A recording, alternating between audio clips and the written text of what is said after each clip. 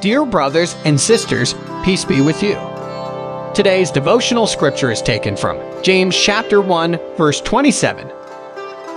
Religion that God our Father accepts as pure and faultless is this: to look after orphans and widows in their distress, and to keep oneself from being polluted by the world. Let us pray. Lord God, thank you for watching over us. We pray for your care and protection for all who are in need. Amen. May God provide you with everything you need. May He help you care for others as He cares for you. Today's devotion is brought to you by Growing Faith at Home Ministries.